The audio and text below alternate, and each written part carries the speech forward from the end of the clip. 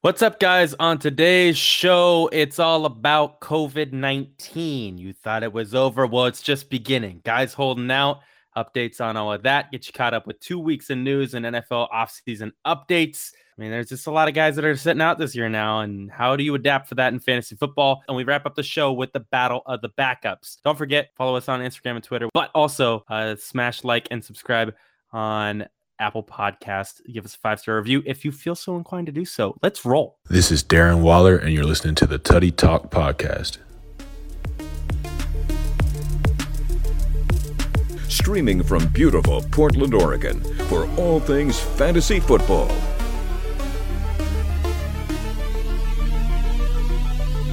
This is the Tutty Talk Podcast. Barkley with a burst. Barkley down the sideline. Saquon Barkley. Jackson takes it himself. Look at him turn back and forth. Oh! He broke his ankles. He did what? It's a C-Mac attack. I'm really not into dreams anymore, okay? I'm into nightmares.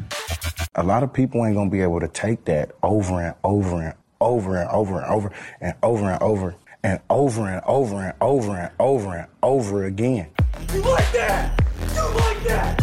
Here are your hosts, Bryce Wells, I'm gonna say it. I'm gonna put you on blast. Kevin Nelson, It's a damn shame because Pete Carroll is wasting Russell Wilson, and there's nothing we can do about it. and Chase Daskalos. No! Lamar Jackson is going to be a top 5 quarterback. What's up? Welcome back. Tutty Talk. Holy smokes, it's been a while. The summer is burning hot. It's like a bajillion fucking degrees here in Oregon. It's hot in my room, and if it's hot in my room, it's hot upstairs where you guys are at. But it's hot, hot, hot in the studio. Bryce, what's up? Oh my God, was that a little throwback to season 1? I think it was. It was close enough. I'll take it. I'm glad to be back. We're really just dying to get more fantasy and football news in general, and it's pretty scarce out there. So we had to dig a little bit, spacing it out a little bit more, and to make sure we give you guys a quality show today, and that's what we got. Scarce and scary. Yeah. Chase, how are you doing? I'm hot. You're right. Dude. It's smoking up here. Smoking Smoldering. up here. So anyways, I had to get the freaking dust off my mic, pulling it out of my closet because it feels like we haven't done this in a while. A little rusty, a little dusty. That's okay. Yeah, it's hot in my room. We're doing the show.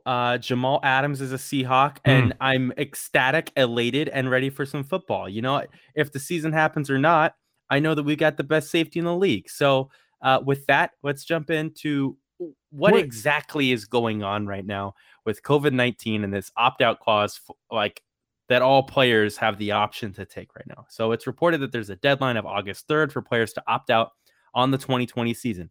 So this gives guys really less than a week now to make that decision, as we've seen some fantasy relevant guys start to make their decisions here over the past couple of days. Before that, it was some guys that maybe offensive linemen or defensive guys that we aren't necessarily as concerned of as it pertains to Tutty Talk and the podcast.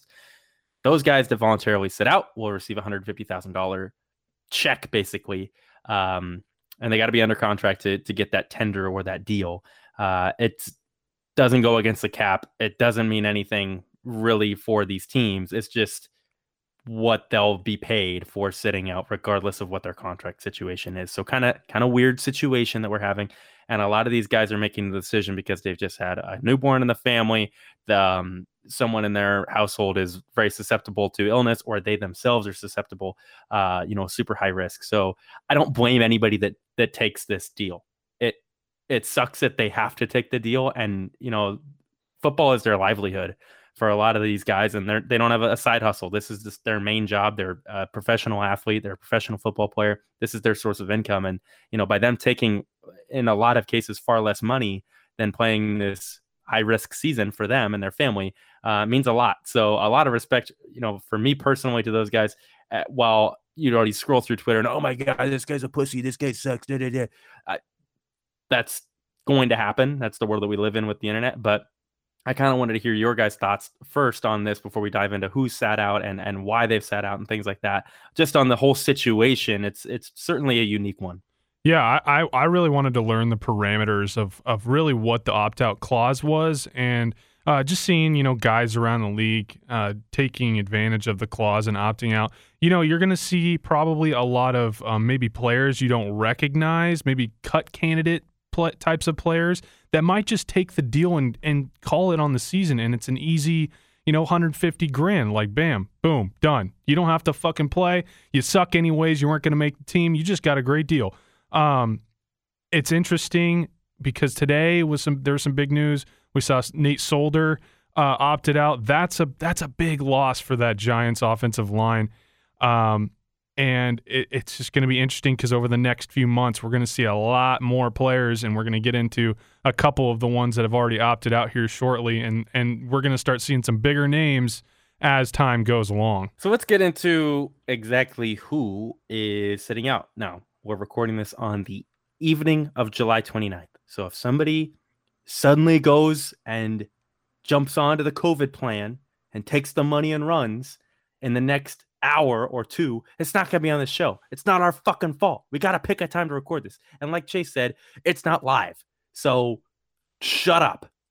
Damian Williams opted out of the 2020 NFL season. This is the single most important one to date as it pertains to fantasy football. Why?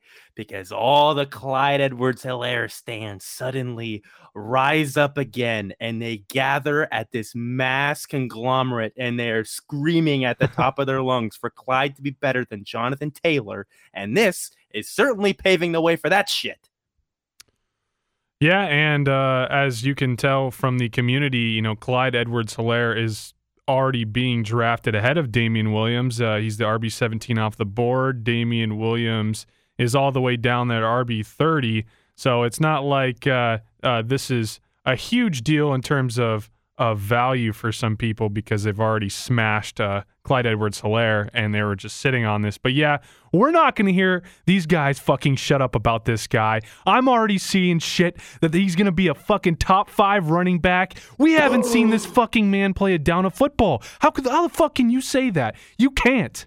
You need to calm down. Now, I get it. You want to draft Clyde Edwards-Helaire in the first round. Oh, my God. He's right there. He's going to be the only back in Kansas City to take carries and catch passes and the best offense in the league. Shut the fuck up, okay? There's other guys there. We've got DeAndre Washington. Is he appealing? No, he's not. He's not that appealing. But because of this situation, we shuffle the next guy in line. That's DeAndre Washington. Maybe it's Darwin Thompson, but Washington's the guy right now that's going to take some of those carries away. Is Clyde Edwards-Helaire still a good pick for fantasy? Absolutely. But we need to stop with the overreaction. I mean, it was a matter of seconds after Damian Williams opted out that Clyde Edwards-Helaire was trending on Twitter. Like, insane, ridiculous, but it's understandable at the same time. Just temper your expectations just a tad, pull it back just a little bit. I think at this point, I would be open to accepting that he has top 10 potential at this point for fantasy finishes. That seems very realistic now. It's weird how this happens, and if your rookie drafts haven't taken place already, I mean, if Clyde Edwards-Helaire wasn't a top 4 pick in your leagues at this point, he definitely is in that 1 or 2 spot and is probably going to be drafted ahead of Jonathan Taylor for sure, which is still ridiculous for dynasty leagues. But seasonal, possibly a pretty good pick over JT. That's up for you to decide, but I could totally see Clyde going ahead of JT at this point. So for Damian Williams, he's 28.3 years old right now. Will be sitting out this season. He has literally zero value now in Dynasty. In my opinion, this is just it's a head start now for Clyde Edwards-Helaire. Damian Williams is done. I don't want to talk about him. So Clyde Edwards-Helaire, 5'7", 207, 4'6", 40, comped to Chase Edmonds. I think I've gone on record too saying that this was a bad draft pick. And if it was any other team, the team would be getting hammered for this, drafting a 5'7", 207 guy in the first round that runs a 4.6 as comp to Chase Edmonds. But he's a Chiefs now. They spent the first round pick on him. Kareem Hunt in 2017 as a rookie was a third round pick in the NFL draft, 322. He finished as the RB4, kind of out of nowhere. And then in 2018, in 11 games, he finished as the RB11. So is it realistic for Clyde Edwards-Helaire, the first round pick, to finish higher than Kareem Hunt, the third round pick? Yeah, it is. Right. I would say that Clyde Edwards-Helaire is probably a better running back than Kareem Hunt. Kareem Hunt has shown that he's good, but just draft capital alone, looking at what the Chiefs have done, spending a first round pick on a running back is not what you do. And they did it. What's sort of interesting is after Kareem Hunt finished 2017 as the RB4, next year ADP, he was going as the RB8. So now looking at ADP this year and my projections where I have Clyde Edwards-Helaire finishing and where I would take him off the board in a seasonal draft: Christian McCaffrey 1, Saquon Barkley 2, Alvin Kamara 3, Ezekiel Elliott 4, Dalvin Cook 5 if he doesn't hold out, Joe Mixon 6, Derrick Henry 7, Miles Sanders 8, Josh Jacobs 9, and I put Clyde Edwards-Helaire at 10. I take Clyde seasonal draft 2020 with no Damian Williams ahead of Nick Chubb, Kenyon Drake, and Leonard Fournette. I got him at 10. I don't even think that's crazy. No. It's not crazy, is it? It's not at this point. No, it's not. So I wouldn't call him a lock, but he's in my top 10 already. Yeah. What a weird situation. Like, the reason why we didn't like him was because there were other bodies there. Well, now there's really no body. I mean, Damian Williams was going to take the bulk of the carries, and now he's gone after what we saw last year. Chase, you nailed it, though. The draft capital does make you scratch your head and go, okay, how much are they going to use him if they use the third round pick as much as they did? And that guy turned out to be pretty good for a couple of years. And it's still, a dynasty asset that we're trying to get our hands on is Kareem Hunt. So, yeah, if he doesn't have a good year, I think people are going to be disappointed now, because the hype that you'll see in drafts, especially in the next couple of weeks, getting ready for the season, is going to be ridiculous. I think 10 is a perfectly fair spot, but I could see him going ahead of Miles Sanders and Josh Jacobs. That the allure of the Chiefs offense is going to lead people down a deep and dark path that I don't know if Clyde can hold up to in his first season, but he's got every opportunity to in Kansas City. Chase, you had said that Damian Williams basically has zero value at this point, and I'm pretty sure on this podcast we at one point, maybe months ago, had mentioned that after the Super Bowl, Damian Williams should have been traded off your roster. We made that very clear, and then it gets worse when they follow up with the first round pick, and now you're looking down the barrel of blank death, zero value. I mean, this is how quickly things change for running backs in the league. Be aware, especially when they're age 26 or 25 through 28, that at any point that guy will literally might be worth nothing. So try to move off those players when it comes to the right time. Be aware, know situations, and make plays. That's what it comes down to. And now you're sitting with Damian Williams, and you don't really know what to do.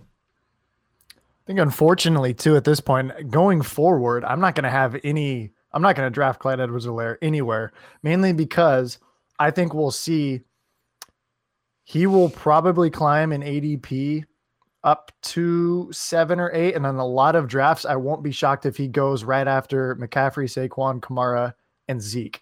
I could see him going before Dalvin with the holdout. And then just based off of what people think projection-wise of Clyde Edwards-Helaire, first-round pick in the Chiefs offense, he's going to go before Mixon and Henry and Miles Sanders and Josh Jacobs in your drafts. I'm not going to take him there. Going forward, it'll be like people are going to spend a first-round pick on him in your seasonal drafts, and that's just something that I'm not going to do. I would rather draft Miles Sanders or Josh Jacobs, somebody that's played a year. Blasphemous stuff. Okay. we got the big one out of the way. The rest of them, unless there's some breaking news that we literally have to report on the show, which fingers crossed we don't have that.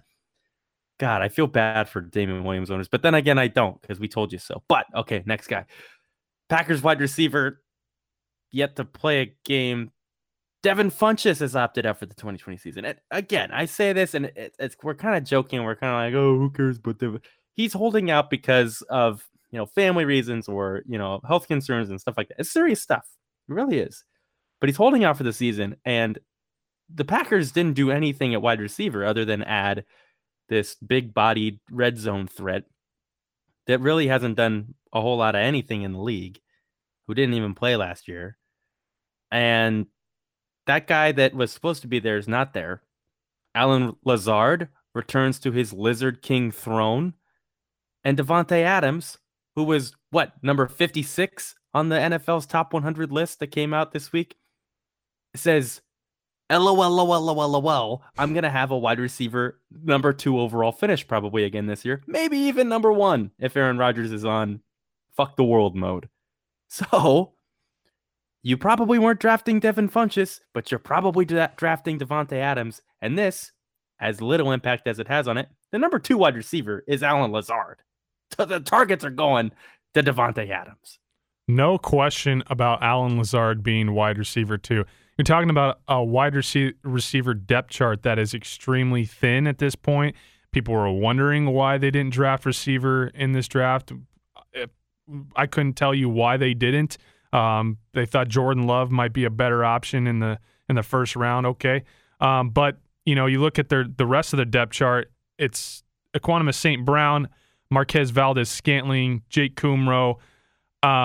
If I was to slot a guy to take that Devin Funchess spot, I'm gonna say MVS is probably that guy, just because he's been on the field a decent amount along with Geronimo Allison, who's no longer a Packer.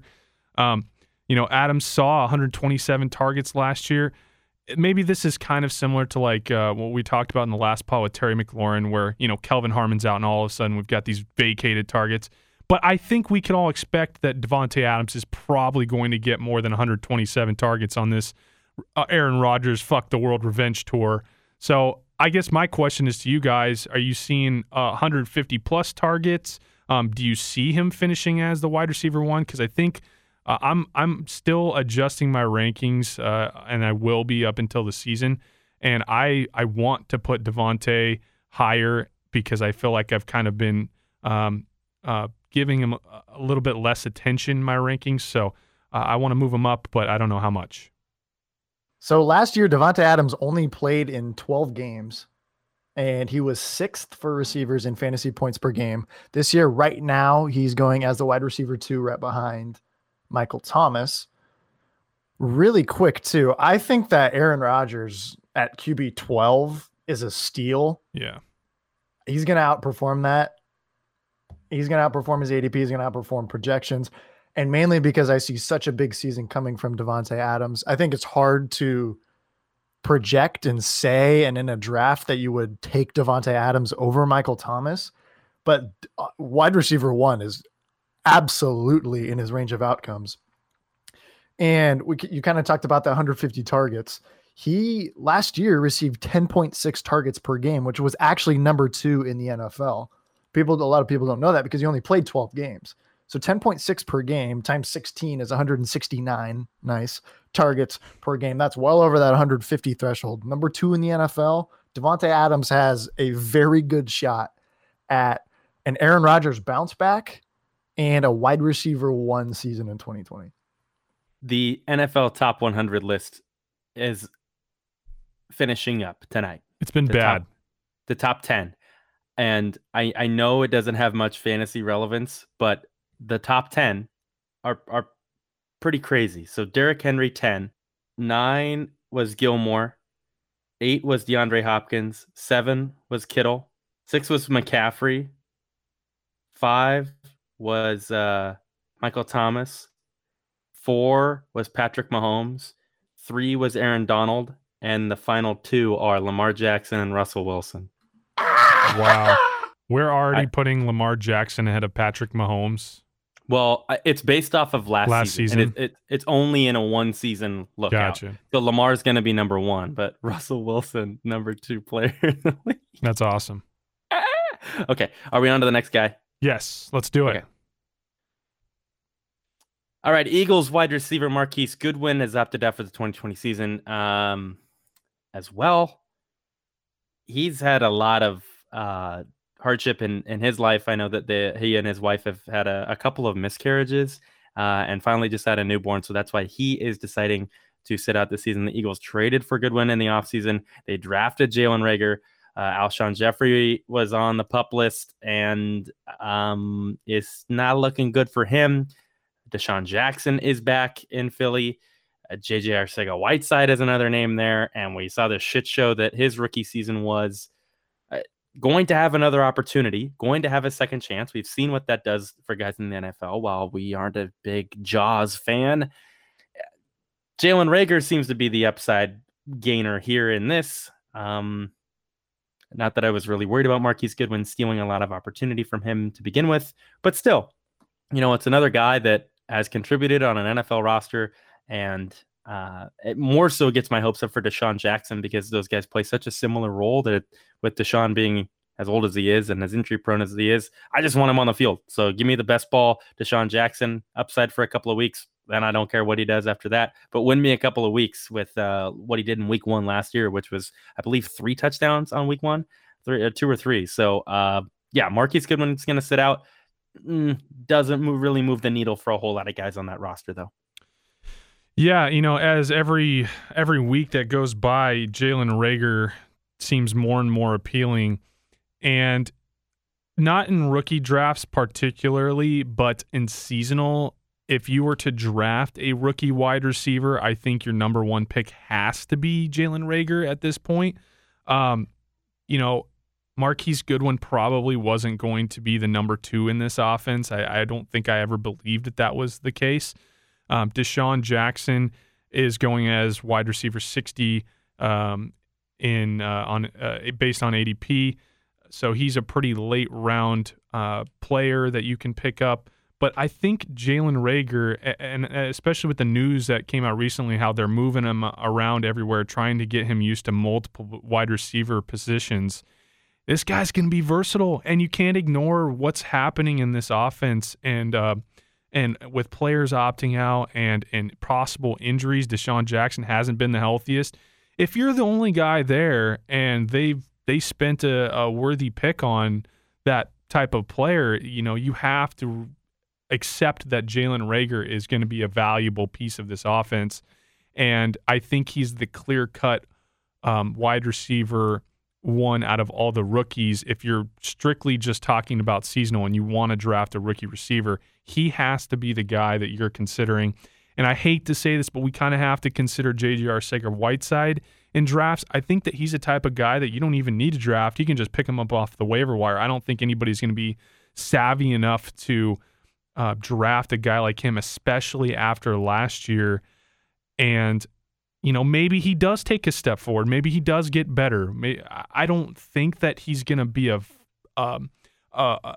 fantasy asset, but he will be a guy in the offense that will be used because they have, once again, not a lot of other options. Well, the thing is, they didn't have a lot of options last year in like week 14 and 15 when Greg Ward Jr. was running around as our wide receiver 1. So I hate JJ Arcega-Whiteside. I want to yell and just scream right now, not at you, Bryce, but at JJ Arcega-Whiteside because he's horrible. Week 14 against the New York Giants. Ooh, good secondary. Yeah. Sam Beal. Oh yeah. Sam Beal. Good defender. JJ Arcega-Whiteside 2 for 29. And this is in the Eagles' little playoff push here to beat the Cowboys out. The NFC least. Fucking got it. Okay. 2 for 29 against Sam Beal. Next week, played 98% of the snaps and was getting clamped by Fabian Moreau. Fabian Moreau from the Washington football team. What was JJ Arcega-Whiteside's stat line? 98% of snaps. He goose-egged. Zeros across the board. 98% of the snaps. Big game. Fabian Moreau. Zeros. He sucks. I just can't. I can't. Oh, fuck. Fucking God, he sucks.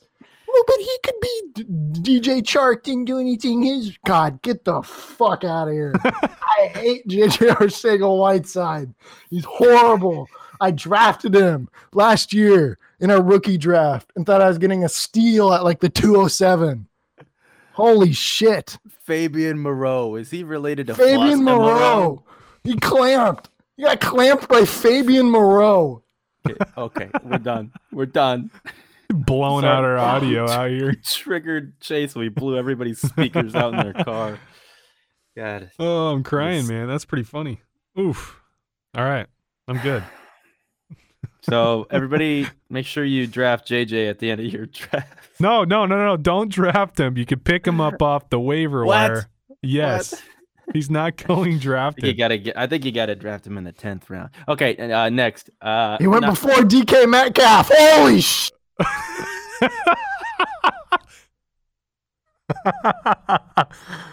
Oh, okay. Man. Moving on. This isn't COVID news, but it is important news, and the reason why I traded this guy in the offseason. Jarvis Landry, week 1 status with his hip, the biggest concern for the Browns passing offense, according to the Akron Beacon Journal. We knew this. We knew this forever ago when he had surgery really late and was rehabbing, and everybody said, oh, yeah, he's going to be ready. And he's telling everybody, oh, yeah, I'm going to be ready. Bullshit. Because way back, Roto World was like, he's not going to be ready. He might miss half the season. Jarvis Landry isn't going to play week 1. I said it from the beginning. I said it when I traded him away, and everybody's like, oh, wow, that's Jarvis Landry. And then as soon as I traded him, I said, yeah, here's this Roto World link. Check it out. He's probably not going to play half the year. What do you know? Jarvis Landry probably not ready to go. Week 1, and we're at July 29th. Season's coming up quick, COVID or no COVID. Odell Beckham Jr. likes this news. Baker Mayfield does not. Austin Hooper likes this news. But fuck, like, this is like when you see something forever ago and nothing changes except a guy blowing up everybody on social media and saying, yo, man, I'm back. I'm ready to roll. I'm Jarvis Landry. I'm the hardest working guy there is. Bullshit. If you're not medically ready and you had an injury that the doc says you're going to miss half the season or a lot of the season or a portion of the season, you're probably not going to be ready for week fucking 1. Yeah, and what's even crazier is he's going as wide receiver 29 ahead of guys like Michael Gallup, Tyler Boyd, Hollywood Brown, and Julian Edelman. That one. All of those guys I would rather have than Jarvis Landry right now, knowing full well. Look, Gallup's playing with Dak, hopefully. He will this season, but as long as they don't trade him away, he's going to be fine. Tyler Boyd's getting to play with Joe Burrow, massive upgrade from last year. Hollywood Brown's finally healthy, going to be ready for a full season, and Julian Edelman's literally the only target or one of the 2 targets in New England. All of these guys make way more sense than Jarvis Landry. And I think, as Jarvis gets older, on top of the hip injury, his target share, it has room for regression.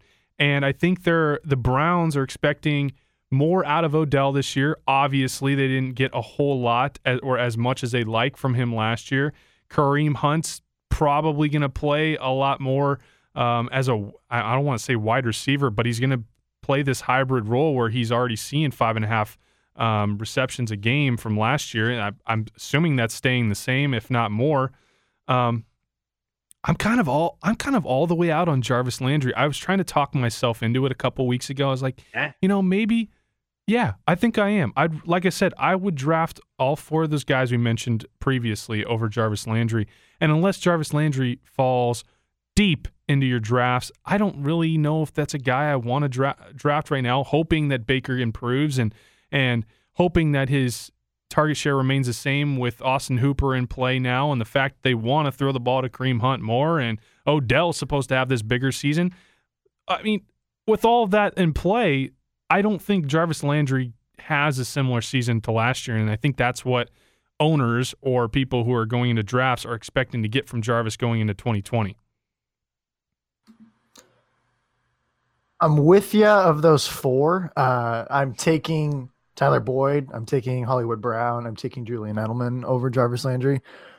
The really tough one there was Michael Gallup, and I actually think that I would take Jarvis over Michael Gallup simply because of how good I think CeeDee Lamb is, and the fact that I think CeeDee Lamb is the Dallas Cowboys number 2, Michael Gallup's the number 3, and just in my opinion and how I draft, I would rather take the team's wide receiver 2 than a wide receiver 3, but that's just my opinion and how I think of CeeDee Lamb. Yeah, I respect that. I like CeeDee Lamb.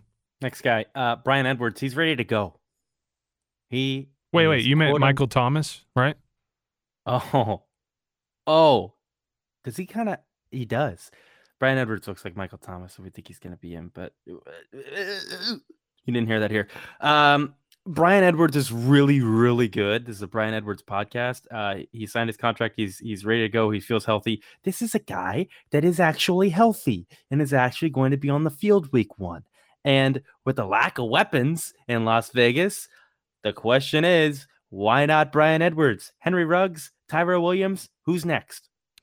I mean, Bryan Edwards. Bryan Edwards is the prototypical alpha type of receiver. When you play 4 years in college and you leave the SEC with the 3rd most receptions, the 4th most receiving yards, and all of the history of the SEC, I think you should probably consider Bryan Edwards in an offense that is very desperate for passing options as a guy that could be your dark horse player of 2020. And he's going very late, and you should consider him if he's falling that deep in your drafts. Like, the guy is 6'3". He just broke his foot. That's literally all that happened. And he's fully recovered now. So I know there's all this hype on Henry Ruggs. They're going to use him. We're not taking anything away from Ruggs. I know we shat on him, the pre-draft and all that shit. But Bryan Edwards and Henry Ruggs are good.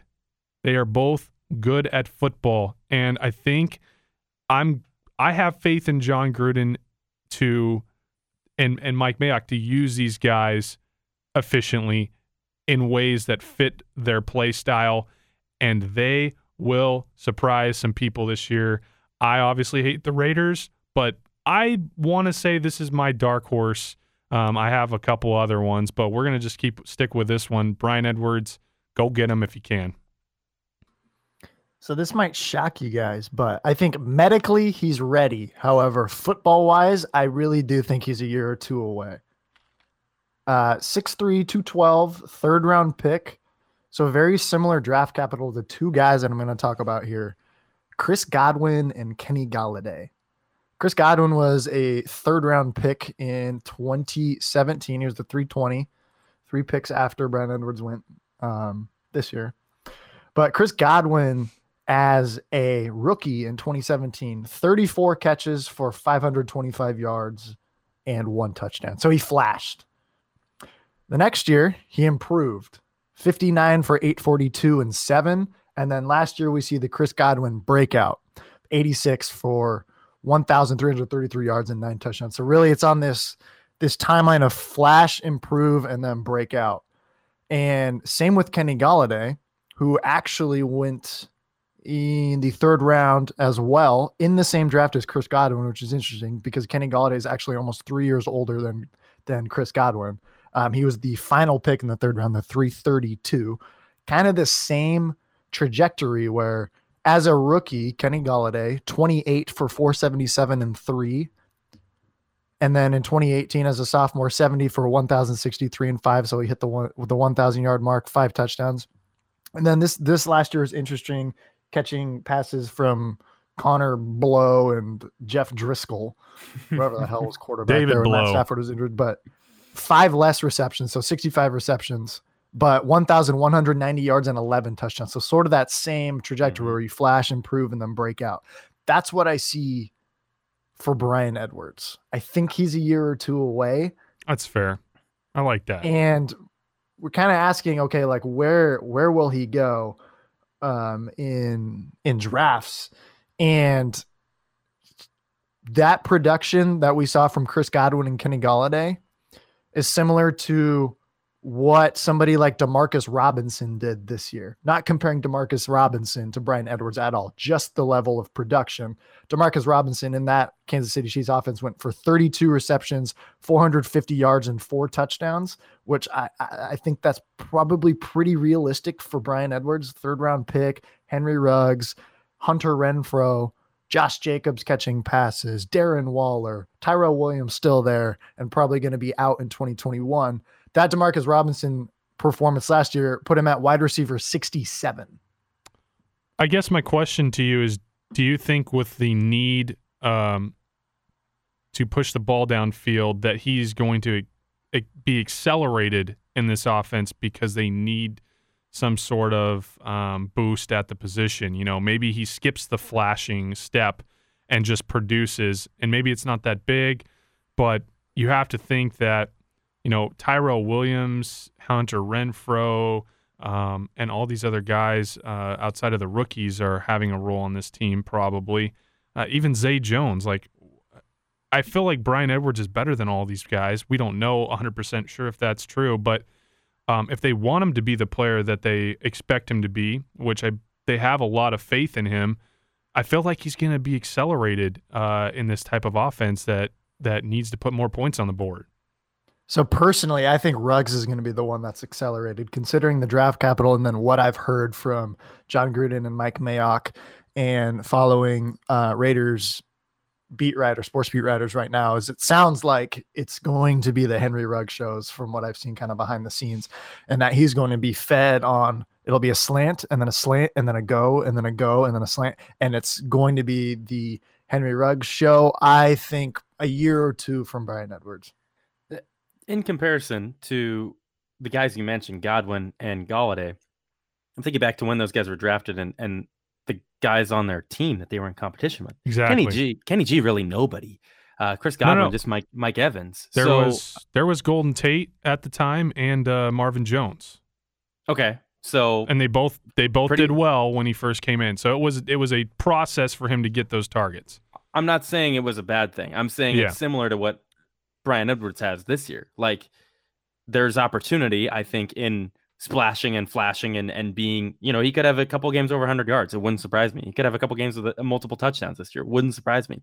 But there are other mouths to feed in Vegas, like Chase was talking about, whether it's running backs, whether it's Bowden, whether it's whoever. Vegas has some dudes now, and we've talked about that on the show.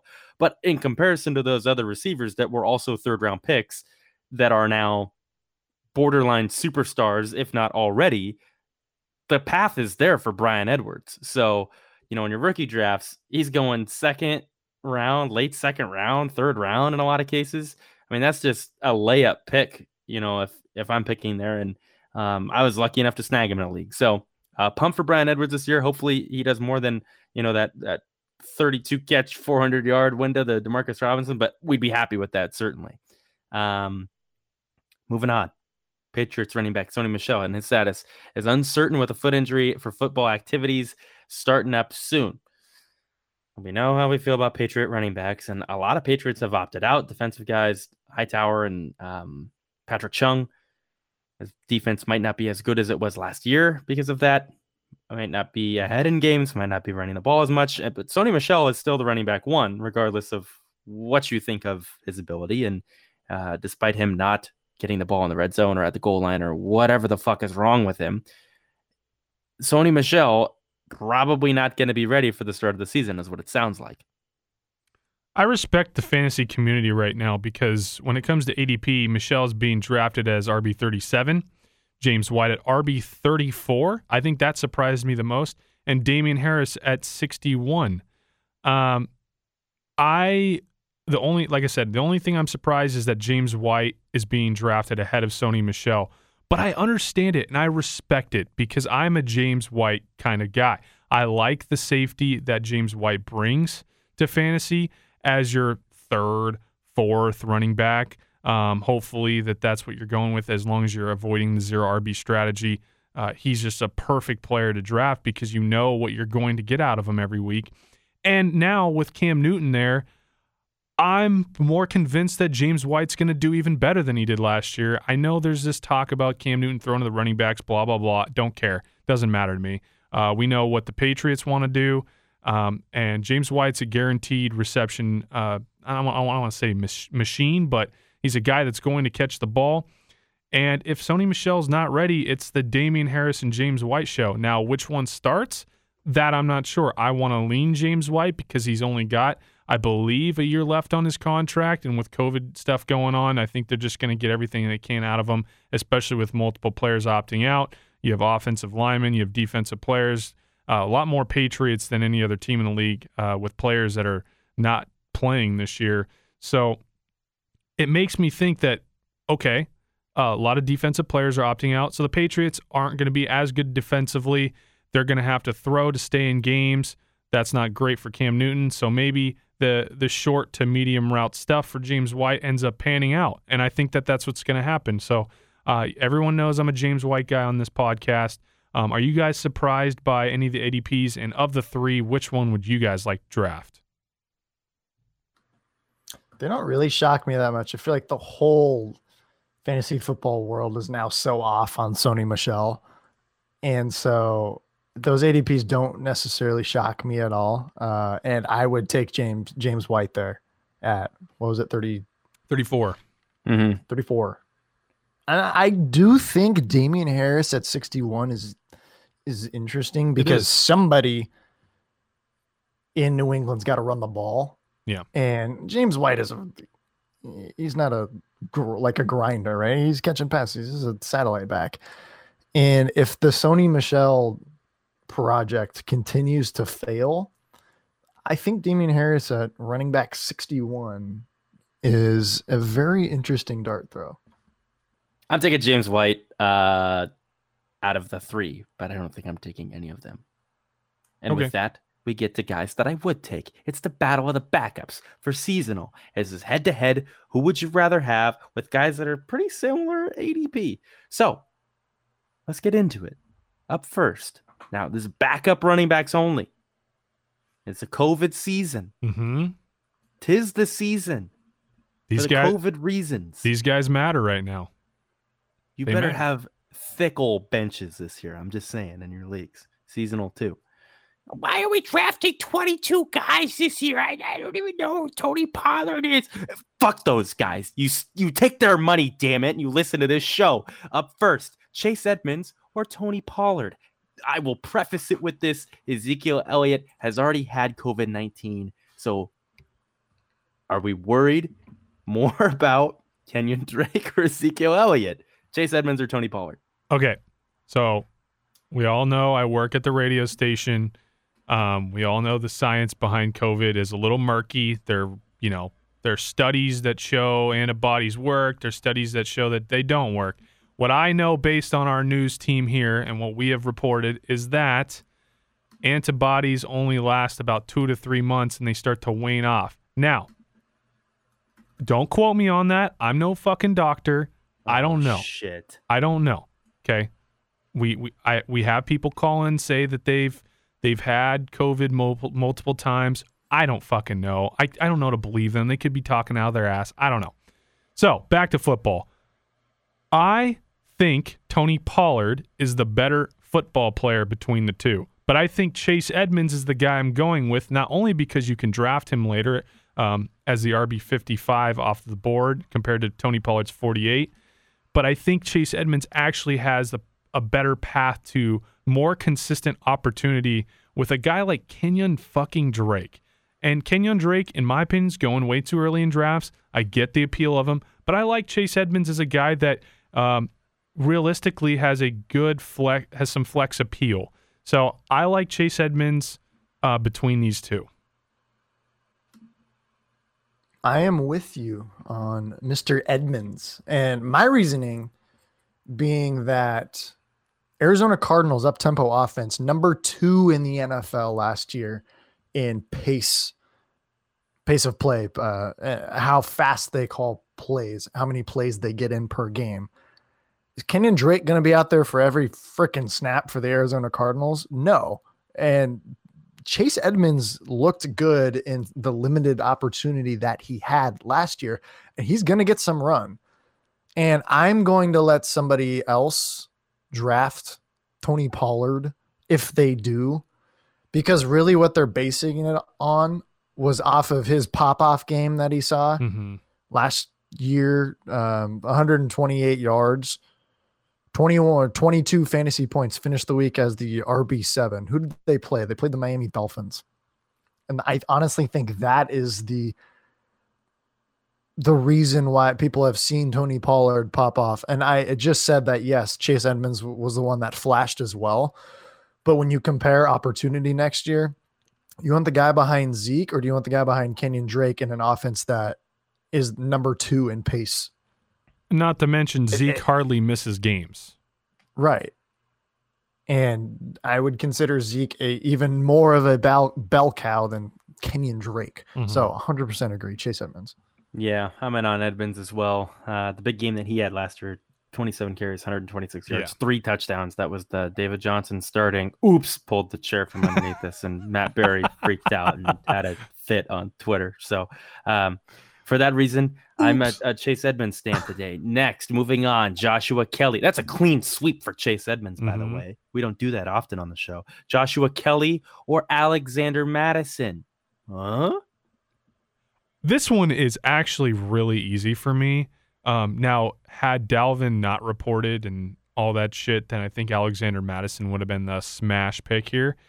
But let's just take a step back for a second.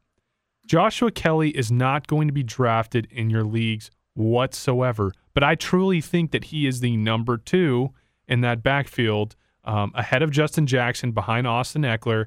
I don't think Austin Eckler can handle all of the workload as this bell cow type of guy.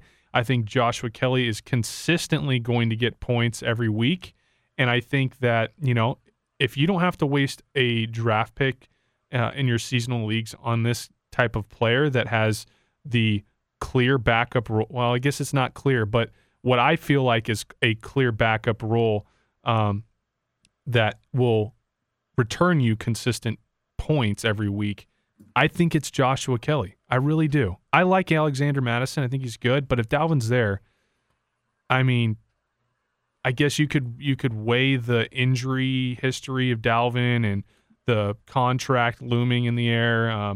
So I could see Alexander Mattison pick. I could see that. But I'm going to go Joshua Kelly because I think they're actually going to have to use him this year. So it's Alexander Mattison for me today. If I was in a draft and the 2 were on the board, I think it'd be pretty easy. I take Alexander Mattison. He's got the holdout upside with Dalvin. Like I said, today, if I was doing this draft, I'm taking Mattison.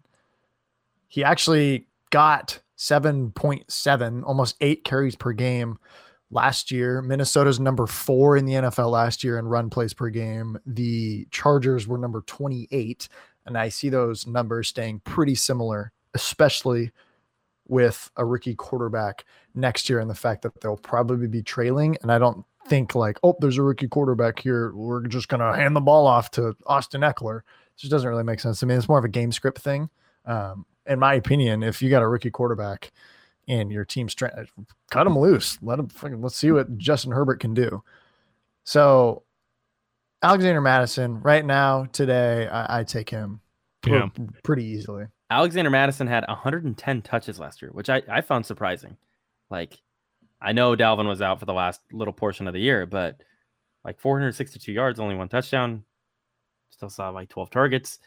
I like what I know Alexander Mattison is, and there's still 3 guys in LA that, like, Josh Kelly doesn't necessarily have even a backup role right now. So he could be number 2 on that list. He could be number 3. We know Alexander Mattison at 22 years old is number 2. So I like Madison. So I'm a chase here, but I could see the Josh Kelly side as well. It's pretty close. I think I'm only leaning that way because I don't have to draft Joshua Kelly in order to add him to my roster. That's fair. That's and the fact that they're both backups, that's the risk I'm willing to take. You know what I'm saying? Yeah, I think that's a good like at ADP. Yeah. Mhm. You want to spend, in a sense, a potential overspend on Alexander Madison if Dalvin does come back, where you could be getting one of these receivers in who's probably going around there, like Deontay Johnson or Christian Kirk or somebody kind of in that Mm-hmm. in those same rounds. So yeah, I mean that's definitely a good side of it. Moving on. James White. He's a popular guy on this show today. Or Philip Lindsay. James White going as running back 34. Philip Lindsay going as running back 40. Wow. Yeah. No love for Philip Lindsay. I guess the Melvin Gordon news is still, that does throw a wrinkle into things. He's not going to get the ball on the goal line as much as he was before. What the fuck, Royce Freeman? God, you do anything? R.I.P. I think Philip Lindsay has the ability to pop off for bigger plays than James White does. I mean, James White didn't have these massive plays where he generated tons of yards. So I think the upside of Philip Lindsay and possible bigger weeks is there. But I think James White, with Sony Michel news and what that team is right now, has the consistency that I'm looking for, especially when their ADP is fairly close. So we all know I'm a Bronco fan. I love Philip Lindsay, but I have to go with James White in fantasy. Yeah, we've tooted his horn. Yeah. Kind of the last 10 minutes or so. James White, I feel bad for Philip Lindsay. Undrafted, grinder. So good. So hard. He's so good. He's really, really good. He honestly is really good at football. Yeah. And then they bring in Melvin Gordon. Yeah. Who's been one of the better running backs within the last 5 years. And so it's just just a shot. Just a shot to the Tasmanian devil. And they're not going to re-sign him either. I don't see that happening. I'll say this. I'm going to say Philip Lindsay, and the reason is he is the only undrafted running back in NFL history to go over 1,000 yards in his first 2 seasons in the league. And I think he'll do it again. Whoa!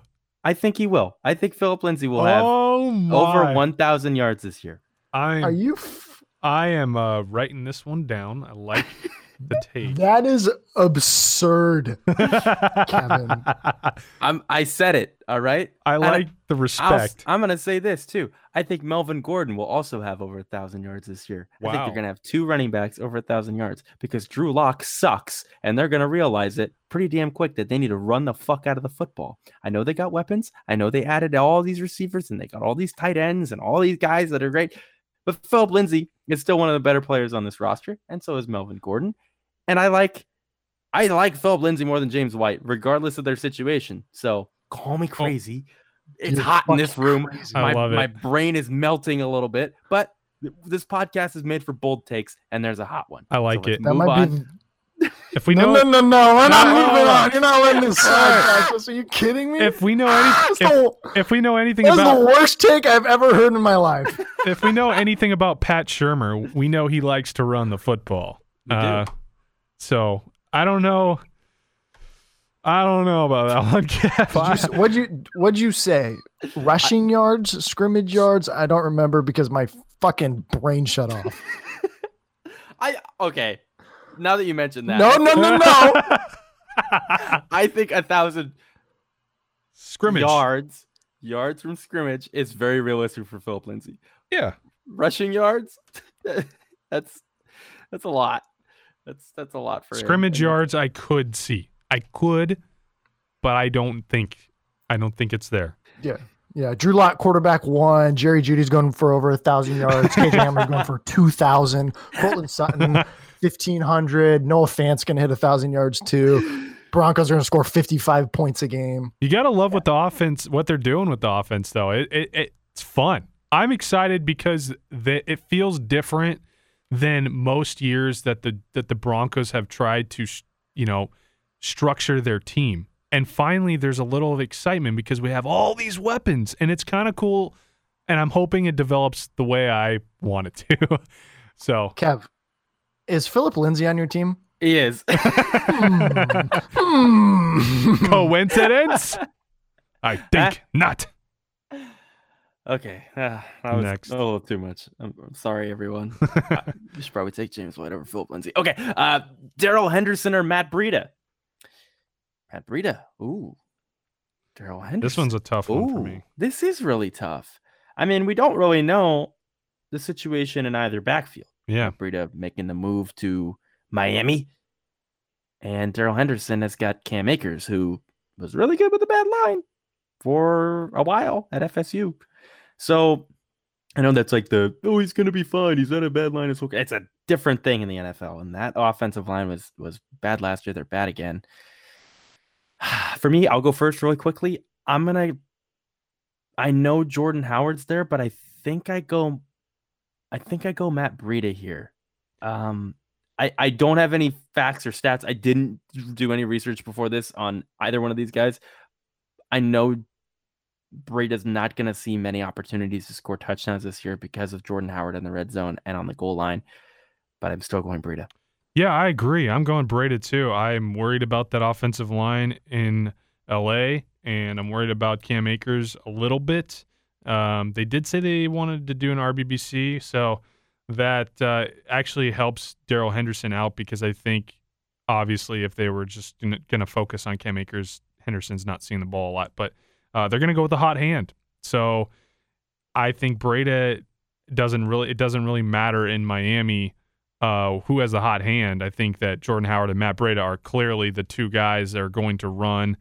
Maybe Patrick Laird sprinkled in there every once in a while, but I've touted Matt Breida as a steal late in drafts, and I think that as long as he stays healthy on the field, he could be a good flex play in fantasy. So without a lot of incredible reasons, I wrote down Darrell Henderson's name. And here's why.